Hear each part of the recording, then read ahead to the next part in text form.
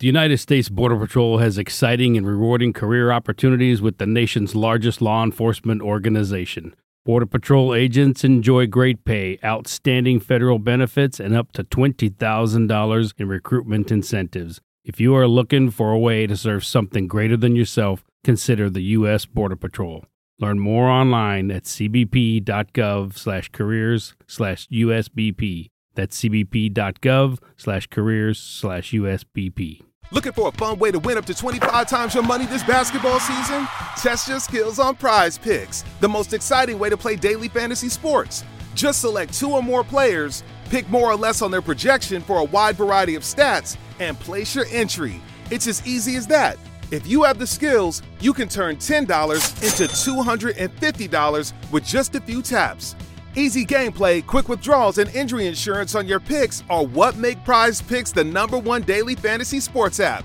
Ready to test your skills? Join the Prize Picks community of more than 7 million players who have already signed up. Right now, Prize Picks will match your first deposit up to $100. Just visit prizepicks.com/get100 and use code GET100. That's code GET100 at prizepicks.com/get100. for a first deposit matchup to $100. Prize Picks, daily fantasy sports made easy. Want to make a podcast? Spotify's got a platform that lets you make one super easily, then distribute it everywhere and even earn money, all in one place for free. It's called Spotify for Podcasters, and here's how it works. Spotify for Podcasters lets you record and edit podcasts right from your phone or computer, so no matter what your setup is like, you can start creating today. Then you can distribute your podcast to Spotify and everywhere else podcasts are heard. Video podcasts are also available on Spotify. With Spotify for Podcasters, you can earn money in a variety of ways, including ads and podcast subscriptions. And best of all, it's totally free with no catch. Ever since we discovered Spotify for Podcasters, we feel like having options like video podcasts and Q&A lets us be more creative on another level. I highly recommend you give it a try. Download the Spotify for Podcasters app or go to www.spotify.com/podcasters to get started. Welcome into The Verge, a show which covers the Baltimore Orioles minor leagues. The Verge is part of BSL Radio. Baltimore Sports and Life is dedicated to analysis and discussion on the Orioles, Baltimore Ravens, and the University of Maryland. The site has a team of writers providing coverage of those teams and houses live streaming content weekly. Join the conversations at the message board, like BSL on Facebook, and follow BSL on Twitter. Welcome to the latest episode of On the Verge. This is Zach Spedden, joined by Bob Phelan and Nick Stevens. After a drawn-out negotiation process that technically did not end with the deal, Major League Baseball will play the 2020 season.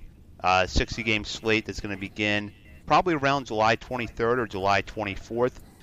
We're still waiting some details on the scheduling, but the Orioles, we do know the Orioles will play primarily their American League East opponents, with games also scheduled against National League East components in order to limit travel as the United States continues to deal with the coronavirus pandemic that's affecting the world.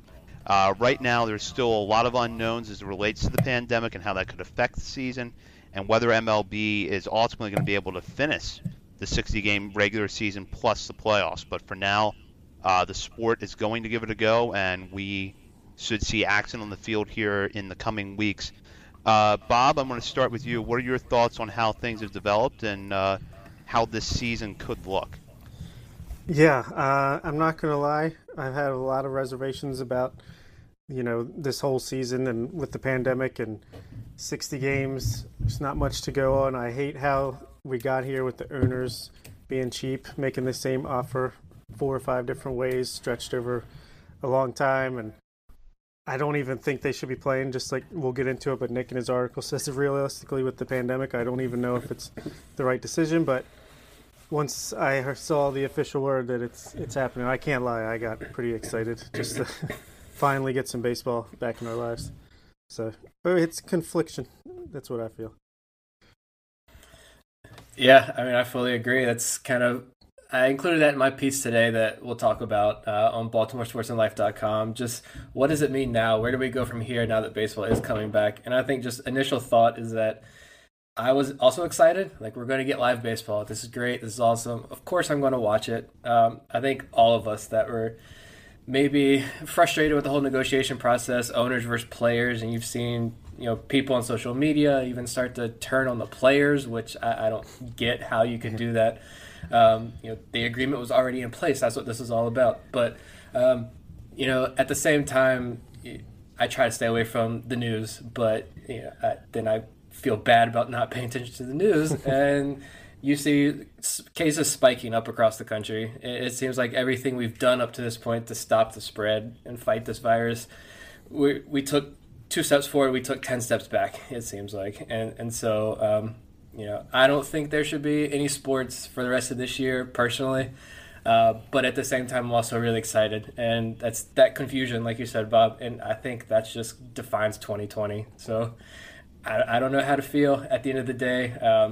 I know personally this whole coronavirus pandemic is hitting a little too close to home now. And so everything's fine right now, but, it's getting scary for someone like my family members. And so that creates a different perspective for me. But at the end of the day, we have baseball. It's coming back. And we'll see how it goes. Yeah, I had hoped that the negotiations were going to end differently. If nothing else, to feel like that there was some progress between the union and MLB towards being able to get through this collective bargaining agreement and negotiate the next one without any work stoppage. And while I remain hopeful that we are going to avoid a work stoppage after the 2021 season, there's clearly still a lot of issues between the two sides that need to be resolved.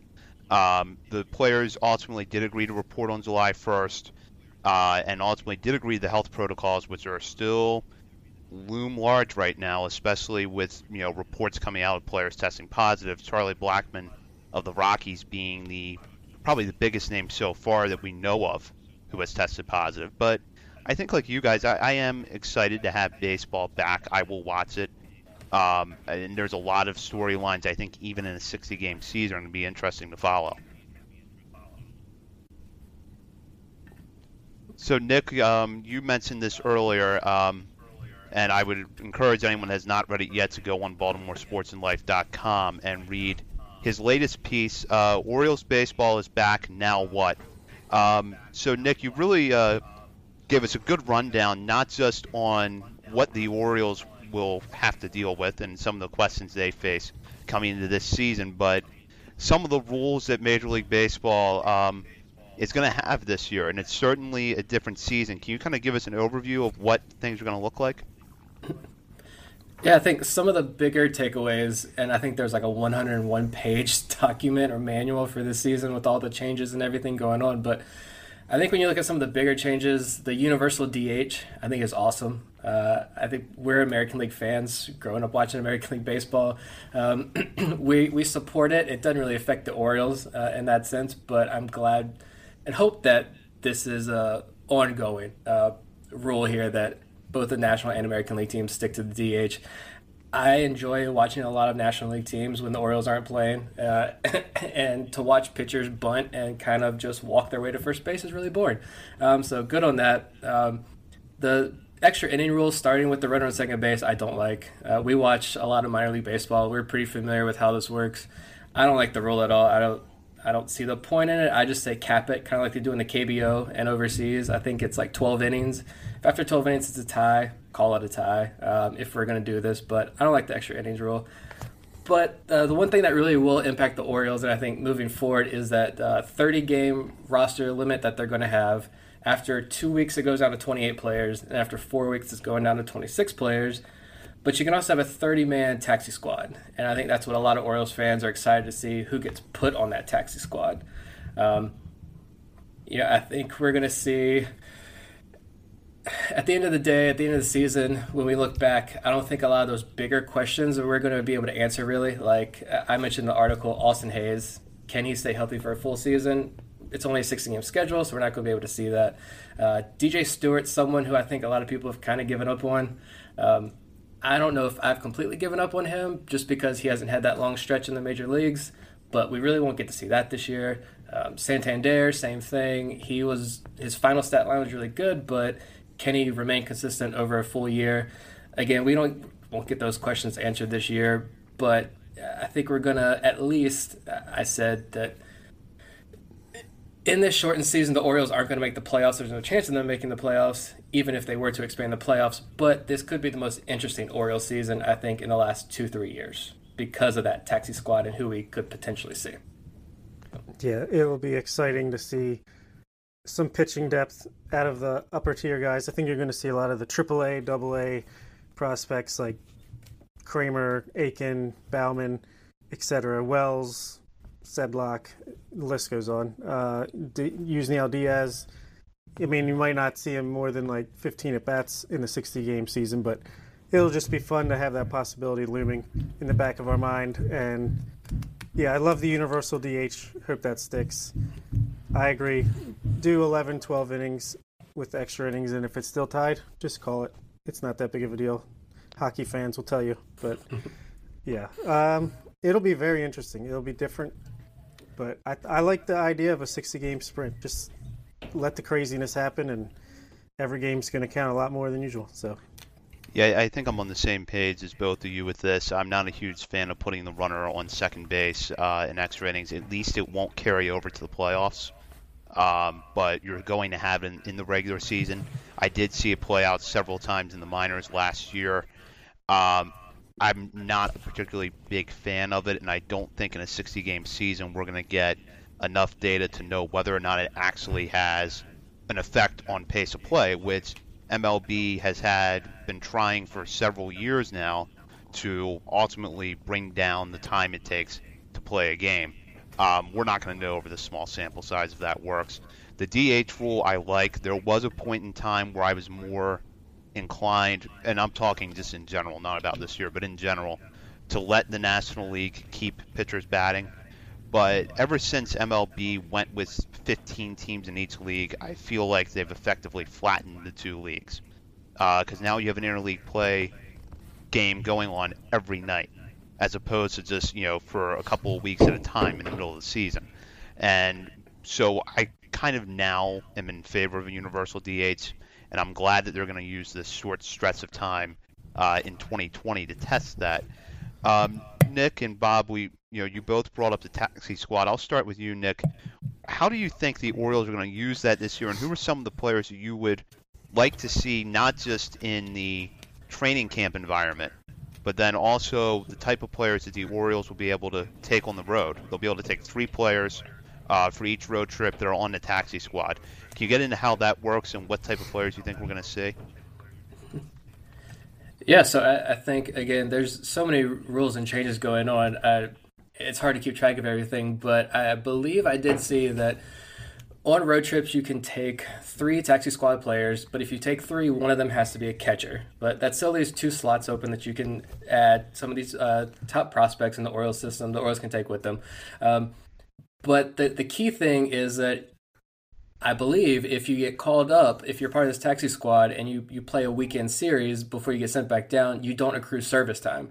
So while that sucks for the players, and that's a whole nother conversation, I think for us as fans, we're going to get that opportunity to see a lot of guys this season that we normally wouldn't have. I think as far as the taxi squad, what they're going to make of it is you're going to see those 4A guys, the quad A guys like the Tom Eshelmans and Dilson Herrera's. You're going to see guys like that make up the roster.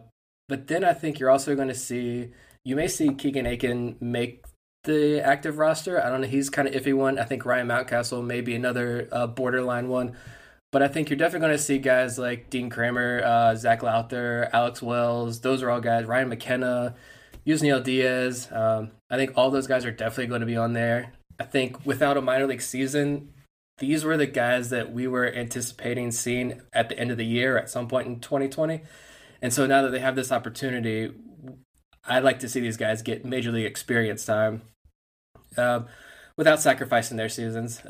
You get a little bit of taste. Even if you only get 10 innings out of Dean Kramer, that's 10 innings against major league hitters. And the Orioles are going to face a brutal schedule with this 60 games. I think what they go, look at the numbers here. Yeah, they went 24-52 against the AL East last season.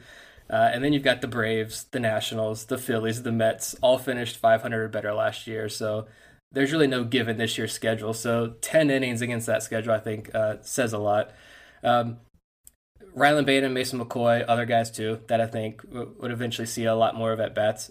But when you're talking about the top prospects, you may also see guys like Grayson Rodriguez, Adley Rutschman, DL Hall, maybe a Gunnar Henderson. I think those guys could also make the taxi squad rosters, not to appear in any games. I don't think you're going to see them at all. Can you just imagine if they brought up Grayson Rodriguez to pitch the 7th inning of a game against like the Yankees in the second week of September, and something happens to him? But those guys are in camp. They get that experience with the other guys. I think Rutschman especially is the one special case here. We're all kind of thinking he may be the 2021 starting catcher for the Orioles. I don't know if that's going to be the case anymore, but at least he's in camp and he gets to work with Kramer and Lowther and Wells and Aiken. Building those relationships already with those guys, I think, will be huge. I think that's the biggest takeaway from this taxi squad stuff. Yeah, Nick pretty much said it all, but another thing to consider is with the 3 weeks summer training, these pitchers aren't going to be built up. So you're going to get, 4 or 5 innings max out of your starters. You're going to need more pitchers. So I think there's a much better chance to see guys like Lowther, Wells, Bauman, etc., even if it's just for a few innings here and there. And there was something else I was going to say, but I can't remember it right now. Yeah, Aiken to me is, and we're going to get into Dean Kramer and Ryan Mountcastle and some of the other players as well on this show, but Keegan Aiken is one that kind of interests me because I thought back when, in March and February when we were in spring training that Aiken would probably go to Norfolk for about a month and then would get promoted to Baltimore probably middle to end of May and be in the rotation for the rest of the year unless he came up and just was struggling to the point where the Orioles thought, all right, we got to get him back in AAA. Now there's a couple of different ways I think they could handle him. One would obviously be to leave him in the taxi squad for a little bit, not expose him to major league action right away. The other one would be to, especially with the 30-man roster at the beginning, just go ahead and put him in the rotation. Or put him in the bullpen and stretch him out. The model that I actually had in mind when I was thinking about this earlier was Dylan Bundy in 2016. That was different circumstances because Bundy was a guy with an injury history, whereas Aiken has actually been pretty durable in his professional career. But, the Orioles used Bundy for a couple innings at a time out of the bullpen, and then built him up to being a starter. Over a 60-game season, that might be a little tough with Aiken, but maybe some shortened version of it could be in play. Bob, would you put Aiken on the roster right away, or would you wait a little bit? If it's not going to cost him a year of service, I don't see why not. You have 30 players. I feel like he was going to be a borderline guy anyway if this year was normal and with the 26-man roster. So I could see it going either way. Either he starts out with the 30-man roster or he starts out in the taxi squad, building his arm strength up, stretching out a little bit, and then coming in a little bit down the line in case there's an injury or, God forbid, a positive test when it comes to COVID. Yeah, I think the way I'm looking at this whole season for the Orioles, it's just a 60-game spring training, I think, honestly. So, Aiken, is he a guy that you want to really worry about service time with? I know that's a conversation that I think a lot of people on the message boards have had. I think that's a question a lot of people have, and I don't see Aiken as being that guy that you really want to worry about getting that extra year of control with. I'd say just put him in the rotation, or at least put him in the bullpen, like you said, Zach. Put him in the bullpen and let him work an inning or two at a time, or 2 or 3 at a time.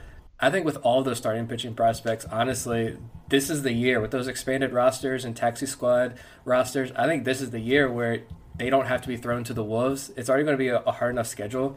Just stick them all in the bullpen. Let them use them as openers. Really use this whole season to ease their way into it and then go full strength in 2021. That's how I'm kind of viewing it. It's what I hope they do. Yeah, I like that. Yeah, I think that there's something to be said for that because I think that's one criticism the Orioles have received a lot over the years is kind of throwing their younger pitching prospects to the wolves, mainly to make up for a lack of depth at the major league level and in AAA to a certain extent. But I do think this is a year where you can experiment with some things, especially because even in a 60-game season, I think the expectations for this team are pretty low. Yeah, to say the least.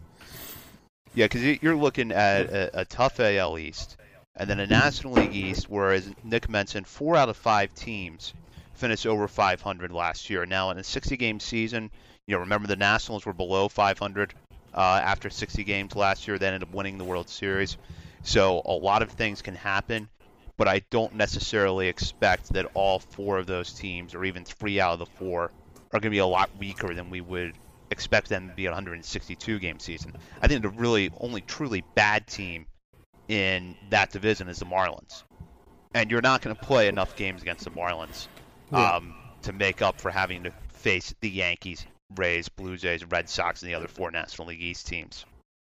Yeah, I think I saw we had the 3rd highest or hardest schedule in the American League. I would be shocked if we're not picking top 3, top 5 again at the worst. Yeah, I think just in the AL East, if we're playing 40 games against those teams, I mean, I don't think the Blue Jays get enough credit. If they're allowed to play in Toronto this year or not, apparently they're petitioning the government right now to be able to play because the border's still closed. So we'll see where the Blue Jays are playing, but I don't think the Blue Jays get enough credit when they have the Bichette, Biggio, and Vladdy Jr. They have that trio, and then they also picked up Ryu from the Dodgers, who I think is quietly a really solid starting pitcher. So the Rays, of course, are going to be the Rays. It's the AL East is going to be an extremely tough division, and I think with this shortened season, the Yankees roster seems to be healthy now. I think everyone's going to be, pretty much everyone except Severino, who's out for the year, is going to be full strength and ready to go. So it's going to be brutal this year. So that's why I just look at it as a big, long spring training. Enjoy what we can. Yep. We were touching on Keegan Aiken a little bit, and I'm actually going to have a story up on Baltimore Sports and Life tomorrow that focuses on specifically how Keegan Aiken, Dean Kramer, and Ryan Mountcastle could be utilized during the 60-game 2020 season. So I want to get Bob and Nick's thoughts on the other 2 players in that group, Kramer and Mountcastle. Bob, I'll start with you. Kramer, generally regarded as a better prospect than Aiken. We had him above Aiken in our top 30 list, but he also does not have anywhere near as much time in AAA as Aiken. He seemed like a guy who was definitely going to go to Norfolk at the start of the 2020 season and be there, for potentially a few months.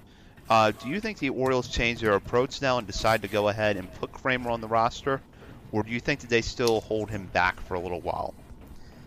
I feel pretty much the same way with Kramer as I do about Aiken, although I do think he is a better prospect and worth keeping that extra year if you can with him. But again, with 30-man opening day roster, it is a possibility you put him in there and you start him in the bullpen. Maybe you don't use him as part of the regular rotation, but you make sure he gets his innings here and there. Or again, I could see him doing the thing where they keep him on the taxi squad, get him stretched out, have him work a little bit because it has been a while since he's been in camp and he's shown what they had. But I think he impressed them quite a bit in the spring training that we had. So I do think we'll definitely see him at some point. I could go either way as far as if he starts the season with us, or if he comes up a little bit later. Yeah, I like the idea of maybe keeping him on the taxi squad at first, and then maybe bringing him up when you're going to have like a Wade LeBlanc. I'm assuming he's going to be in the starting rotation, or a Tommy Malone. Maybe pair him up with some of those guys, some of the back of the rotation arms. Bring him up then and let him go 4. If he can go 5 innings, great, but let him go 4 innings and piggyback off like a Wade LeBlanc who goes maybe 3 innings, and then send him back down. And then let him work on his stuff, get in the bullpen, get his side work, and then maybe come up in another week and a half, 2 weeks, and make another start. And I like that option because I agree that Kramer's a much more highly touted prospect. I think his ceiling's a lot more higher than Keegan Aiken. And so I don't know about sticking him in the bullpen right away personally, but I do like being able to stretch him out and giving him those longer starts at the major league level at least. Some action is better than no action for him this year, and although they're going to try, I think, with the taxi squad, there's still some questions there about exactly how that's going to look. Will they occasionally be able to play other teams' taxi squads? Is it going to be all inter-squad games? There's still kind of some questions there, but regardless, it's not going to make up for even a competitive minor league season. So I think getting Kramer in there at some point is important. And like Bob said, I kind of think it's inevitable that Kramer is going to be on a major league mound pitching in a major league game at some point this year. It's really just a question of when and not if. If service time does come into play, I might be inclined to hold him back a little bit because, as Nick said, he's a better prospect than Aiken. You might want to put the service time there, which Bob also mentioned. You might want to gain that extra year of control if you can. Do you think, I'll go back to you, Nick, do you think it would be better to go with him in the bullpen at first and stretch him out, or would you, like the piggyback option that you mentioned, or put him right in the rotation? Yeah, I personally like the piggyback option better. I think, like, going off that idea of, again, you get to ease him into this season, and he doesn't really have. I don't have his numbers in front of me, but he, like you said, he didn't make very many starts at all in AAA, and I know that AAA seems to be kind of that unnecessary level for a lot of organizations now, and you're facing a lot of 4A guys, whatever. But I think Mike Elias, what we've seen so far is that Mike Elias has said, like, you're going to go to AAA and you're going to graduate from AAA first, and so I like that approach. There's no reason to rush these guys because they're not going to be competitive this year. They're not going to be competitive next year, and with another deep draft coming next year, let's go get that other top pick and let's bring in another top 100 prospect and let's see what happens. But for Kramer, yeah, I like the idea of maybe giving him longer starts at the major league level, but keeping him on that taxi squad at first because, again, I was trying to find this before the show. I know I saw a tweet or something that had laid out the Rule 5 and draft and what service time means for that. And I can't find it now, but it would be interesting to know what that service time limit is. And so if you can hold Kramer off for like 2 months and let him go, put him in the rotation for that last month of the year and get 5-6 starts, I think that'd be good for him. Yeah, I agree with all that. And with the new Rule 5, the way the Rule 5 is working now with the shortened season, I wonder if the Orioles are regretting letting Michael Rucker and Brandon Bailey go when they did. Yeah, that's a good question, Bob. I have to wonder that too because we both thought, or all three of us actually thought, back during spring training that both of those pitchers stood a good chance of making the roster, and they were ultimately both cut in March. To follow up on what Nick said, Kramer made just 4 starts in Norfolk last year at the end of the season. He struggled over those 4 starts, but again, a small sample size. Overall, his 2019 was really positive, and we were expecting him to build off of that this year. And in normal circumstances, I think if Kramer were not in the majors right now, assuming he'd be healthy, if he were not in the majors right now, he would be really close to being there.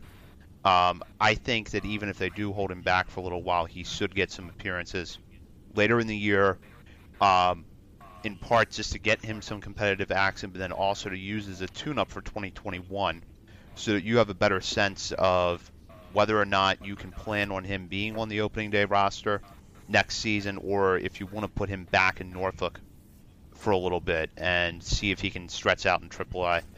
I'm going to move on now to Ryan Mountcastle. The circumstances with Mountcastle are a little bit different than with Dean Kramer and Keegan Aiken. And the reason for that is that Trey Mancini will not be playing as he continues to recover from colon cancer. So the Orioles do have a need for an extra bat in their lineup. And although I know that Mountcastle might not be a completely polished prospect, I think he is the best internal option to replace Trey Mancini at this point. But all three of us are pretty high on him as a prospect. He was high on our top 30 prospect list.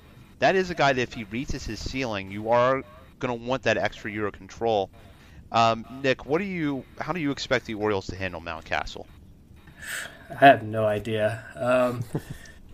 And I've seen other Orioles fans, it seems split. I think if you polled Orioles fandom, I'd say probably half would say put him opening day starting lineup, and the other half would say keep him on the taxi squad, keep him in the minor leagues for another year at least, or for a few weeks at least. I think if you look at the outfield, you've got Austin Hayes starting center fielder for sure. I think DJ Stewart's going to be healthy now when the season starts from his ankle surgery, so he probably gets a lineup spot.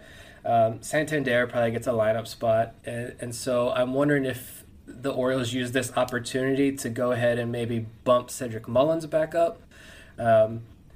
Maybe use a guy like Mason Williams, bringing him up at the beginning of the year, putting him on the active roster, and so that way they have 5-6 outfielders they can use already, and then maybe keeping Mountcastle on the taxi squad at first. I think the kid's been pretty young at every stop in the minor leagues compared to his peers, and he's dominated at every level. International League MVP. I don't know what else he has to prove in the minor leagues. I mean, yeah, he can work himself into 2-strike counts pretty often, but his hands are so quick, and he's so good at hitting with 2 strikes. He turned Harbor Park, which that's a ballpark that I grew up going to every summer, and it is hard to hit home runs there. And I know AAA had the juice baseball this year, but he turned that right field porch at Harbor Park where the wind just sucks in towards home plate off the water.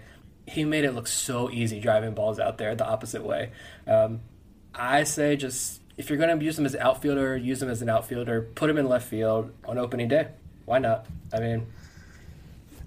Yeah, I mean, you can't. I could not argue, and I can see why they would if they kept him down to get that extra year of eligibility. But I'm with you, Nick. I mean, let's see what the kid can do. We're going off your your 60-game spring training thing. Let's platoon him with DJ Stewart in left field. When he's not playing left field, put him at first base. Put him at DH. Let's just let the kid hit major league pitching and show us what he can do. Yeah, I'm ready. It's kind of in the same situation with Kramer, where I think it's inevitable that you see him at some point this year. It's just a question of when. The best argument for putting him up in the major leagues right away is, again, some competition is better than no competition.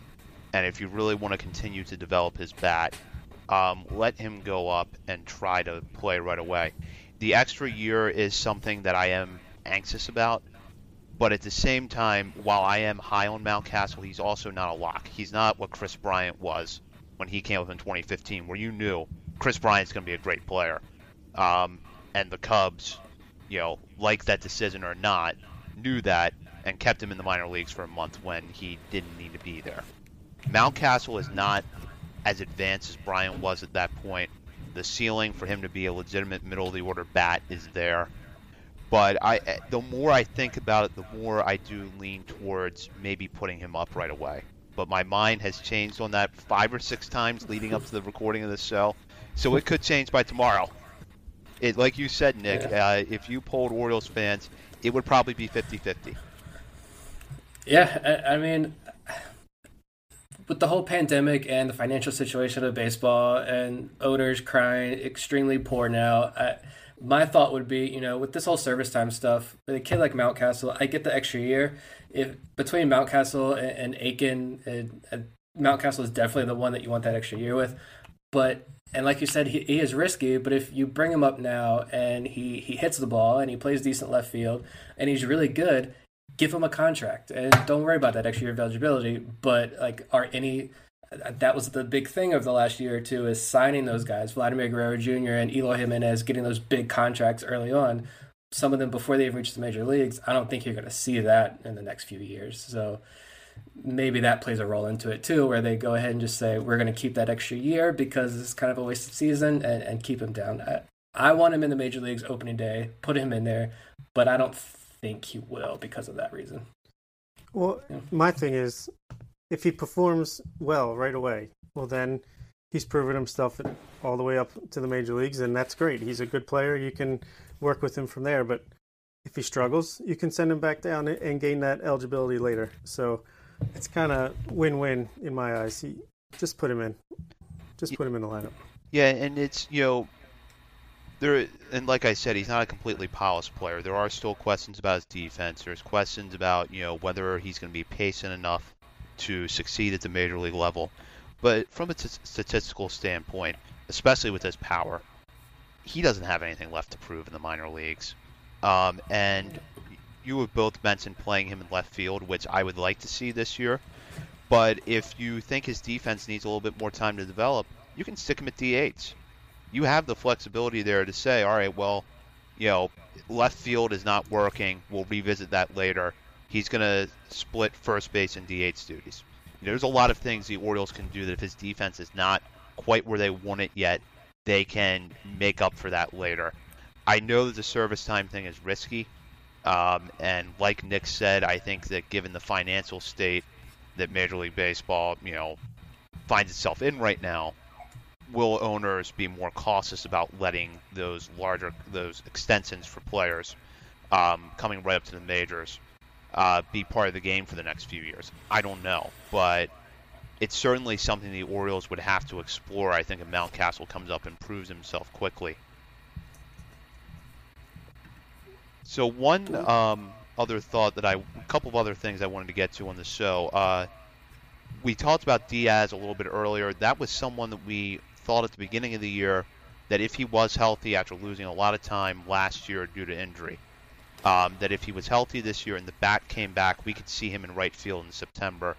The circumstances right now throw that into question, and I should note that Diaz is not on the 40-man roster, so that'd be one more thing for the Orioles to consider if they were going to bring him up. But I'll start with you, Bob. If Diaz is in the taxi squad and stays healthy, do you think we see him maybe over the final 30 games of the year? I think it's possible, but if I had to bet, I would say we don't see him this year with only 60 games.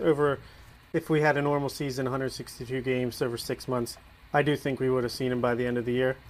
But I do think there is a chance. I definitely think he'll be on the taxi squad, and with injuries and whatnot, definitely a chance you could see him up there. But if things don't go too crazy, I think they're going to just let him, develop. Maybe at the very, very end of the season, they might want to try to get him a couple of bats. Yeah, I think it's more likely we see when you have DJ Stewart and Santander and Mountcastle and Austin Hayes already. I think they go ahead and probably just keep Diaz down this year. Unless they struggle, you wonder maybe they bring in another veteran outfielder as like a stopgap to help get them through the year. I don't know, but I think Diaz is is the one that was the name that first popped into my mind when the Orioles drafted Kjerstad. It kind of seemed like Diaz was going to be that starter in right field. I love his arm out there. I think he performed very well in spring training 2 years ago. When he's healthy and buoy, he knocked the cover off the ball, doubles, home runs, high on base percentage. That's what we wanted to see. But I think at the same time, Diaz is going to have to start proving himself, proving he can stay healthy because he's got competition now coming up behind him. Yeah, you're exactly right, Nick, and that is something that down the line is going to be interesting to see if the Orioles get to a point where they're going to have to decide between Diaz and Kjerstad. In the more immediate future, I tried to confirm this before the show, and I couldn't. I believe Diaz would be Rule 5 eligible after this season. So adding him to the 40-man roster in the fall would be an inevitability at that point, even if he does stay in the taxi squad all year. So I think that the paths for him to get to the majors in 2021 would still be there. In theory, the Orioles have enough depth that if they don't feel the need to bring Diaz up, they won't have to. Because like Nick said, you could try DJ Stewart. You could give it, Cedric Mullins another run at the major leagues and see if he can kind of get, some of the. We can start to see signs with him again that made him for a while one of the top prospects in what was at that point a weaker farm system, but still nonetheless, he was one of its top prospects.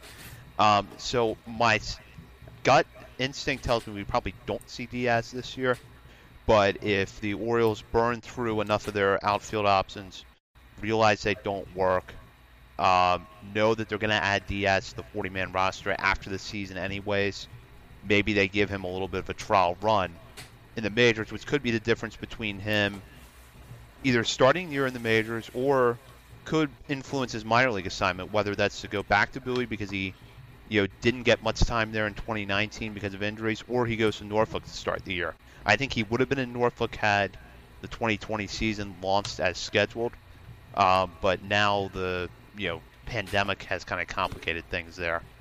One thing that will affect the farm system is the trade deadline, or at least now how the trade deadline has changed. Every year it's on July 31st. This year it's on August 31st. Teams are only going to have about a 30-plus game sample size to see how players are doing. Before the season started, Trey Mancini and Michael Givens were viewed as the team's top trade chips. Mancini's not going to be traded now. That's a given.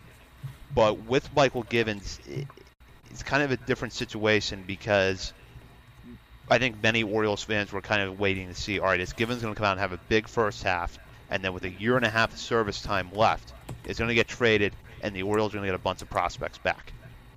I don't think that's going to happen now, but the question that comes up at this point is, could Givens still get traded, and are the Orioles able to get at least some value? Nick, I'll start with you on this one. Yeah, I mean, if he comes out hot, for sure, there's still value there with him. I mean, his overall numbers last year weren't that great, but strikeout numbers, I think, were a career high with him. Home runs were an issue, obviously, but that was kind of an issue with a lot of pitchers. Yeah, looking at his numbers now, like 12.29 strikeouts per game was a career high. He was pretty hot at the end of the season. I think he got a little bit better at the beginning of the year. I don't think the Orioles used him in the right situation at all. They tried to make him go more than an inning, and he was terrible when he went more than one inning. 4.57 ERA, but a 3.62 FIP.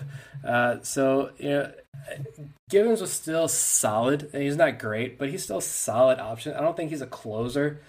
And so if Givens comes out hot early on, I think the Orioles still have something. And especially if, Hunter Harvey is still there, especially if Hunter Harvey continues to stay healthy and he's effective in the back end of a bullpen, I think the Orioles maybe push a little harder to go ahead and move on Givens. But I don't know how much of a return they're going to get from him, but I think really that's really their only trade option at this point, unless you do like another Dan Straley type trade they did with the Phillies at the deadline. There's really no one else. I mean, like you said, Mancini's not going anywhere. Give that man a lifetime contract at this point. But yeah, hopefully he's hot and they're able to get at least something from him, because you have to imagine that especially relief pitchers this year, probably more so than ever, are going to be a hot commodity at that deadline for teams wanting to contend. Yeah, I'm very curious to see what this trade deadline looks like. I can't imagine it's going to be too exciting, too active, but maybe I'm wrong. But yeah, if we're going to trade someone, it'll be Givens. We're not going to get a bunch of prospects for him, but maybe we can find someone to give us somebody we like in a position of need. I don't know. Nick said it. If he starts out hot, he's definitely a trade chip, and I think he could help a team down the stretch run. But you can also hold on to him too, because you still have another year. Yeah, there's a couple of different ways that it could go. Like you said, Bob, the Orioles still would have the option to trade Givens either after the season or maybe some point during the 2021 season if they want to, because they would still have team control over him. The trade deadline is going to be odd because you might have some teams that want to lower the price for players, knowing that, all right, well, this is there's about that point there will probably be 30-some games left in the season. We're not going to get this player for all that long. Who knows what he's actually going to give us? We're not going to give up that much, but at the same time, your pool of suitors could be a lot higher because you might have more teams kind of on the fringe of the playoffs, especially teams that are looking to get that second wild card, first wild card. If they need bullpen help, they'll be on the trade.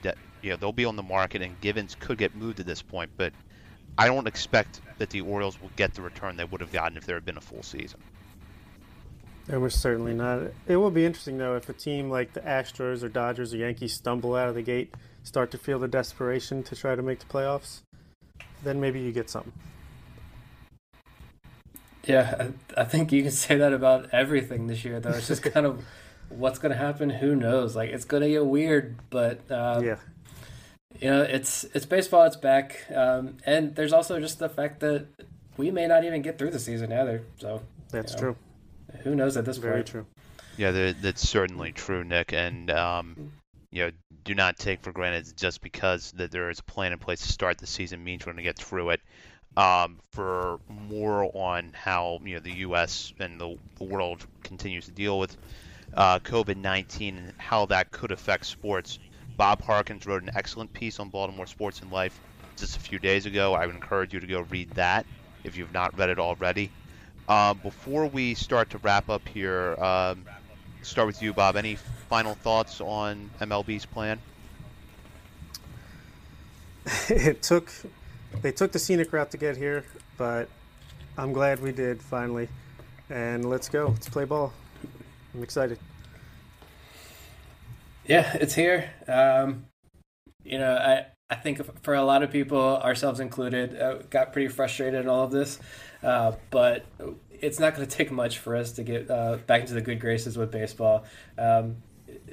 It's going to come back again next year when when owners and players have to finally sit at the table together and not email each other. If that was the case, I think that they weren't even talking to each other face to face in these negotiations. So they're going to have to come back and do this again next year, and it's probably going to get ugly. But for right now, we've got another distraction. This is a reason for people to stay home and just watch baseball for the next 2-3 months.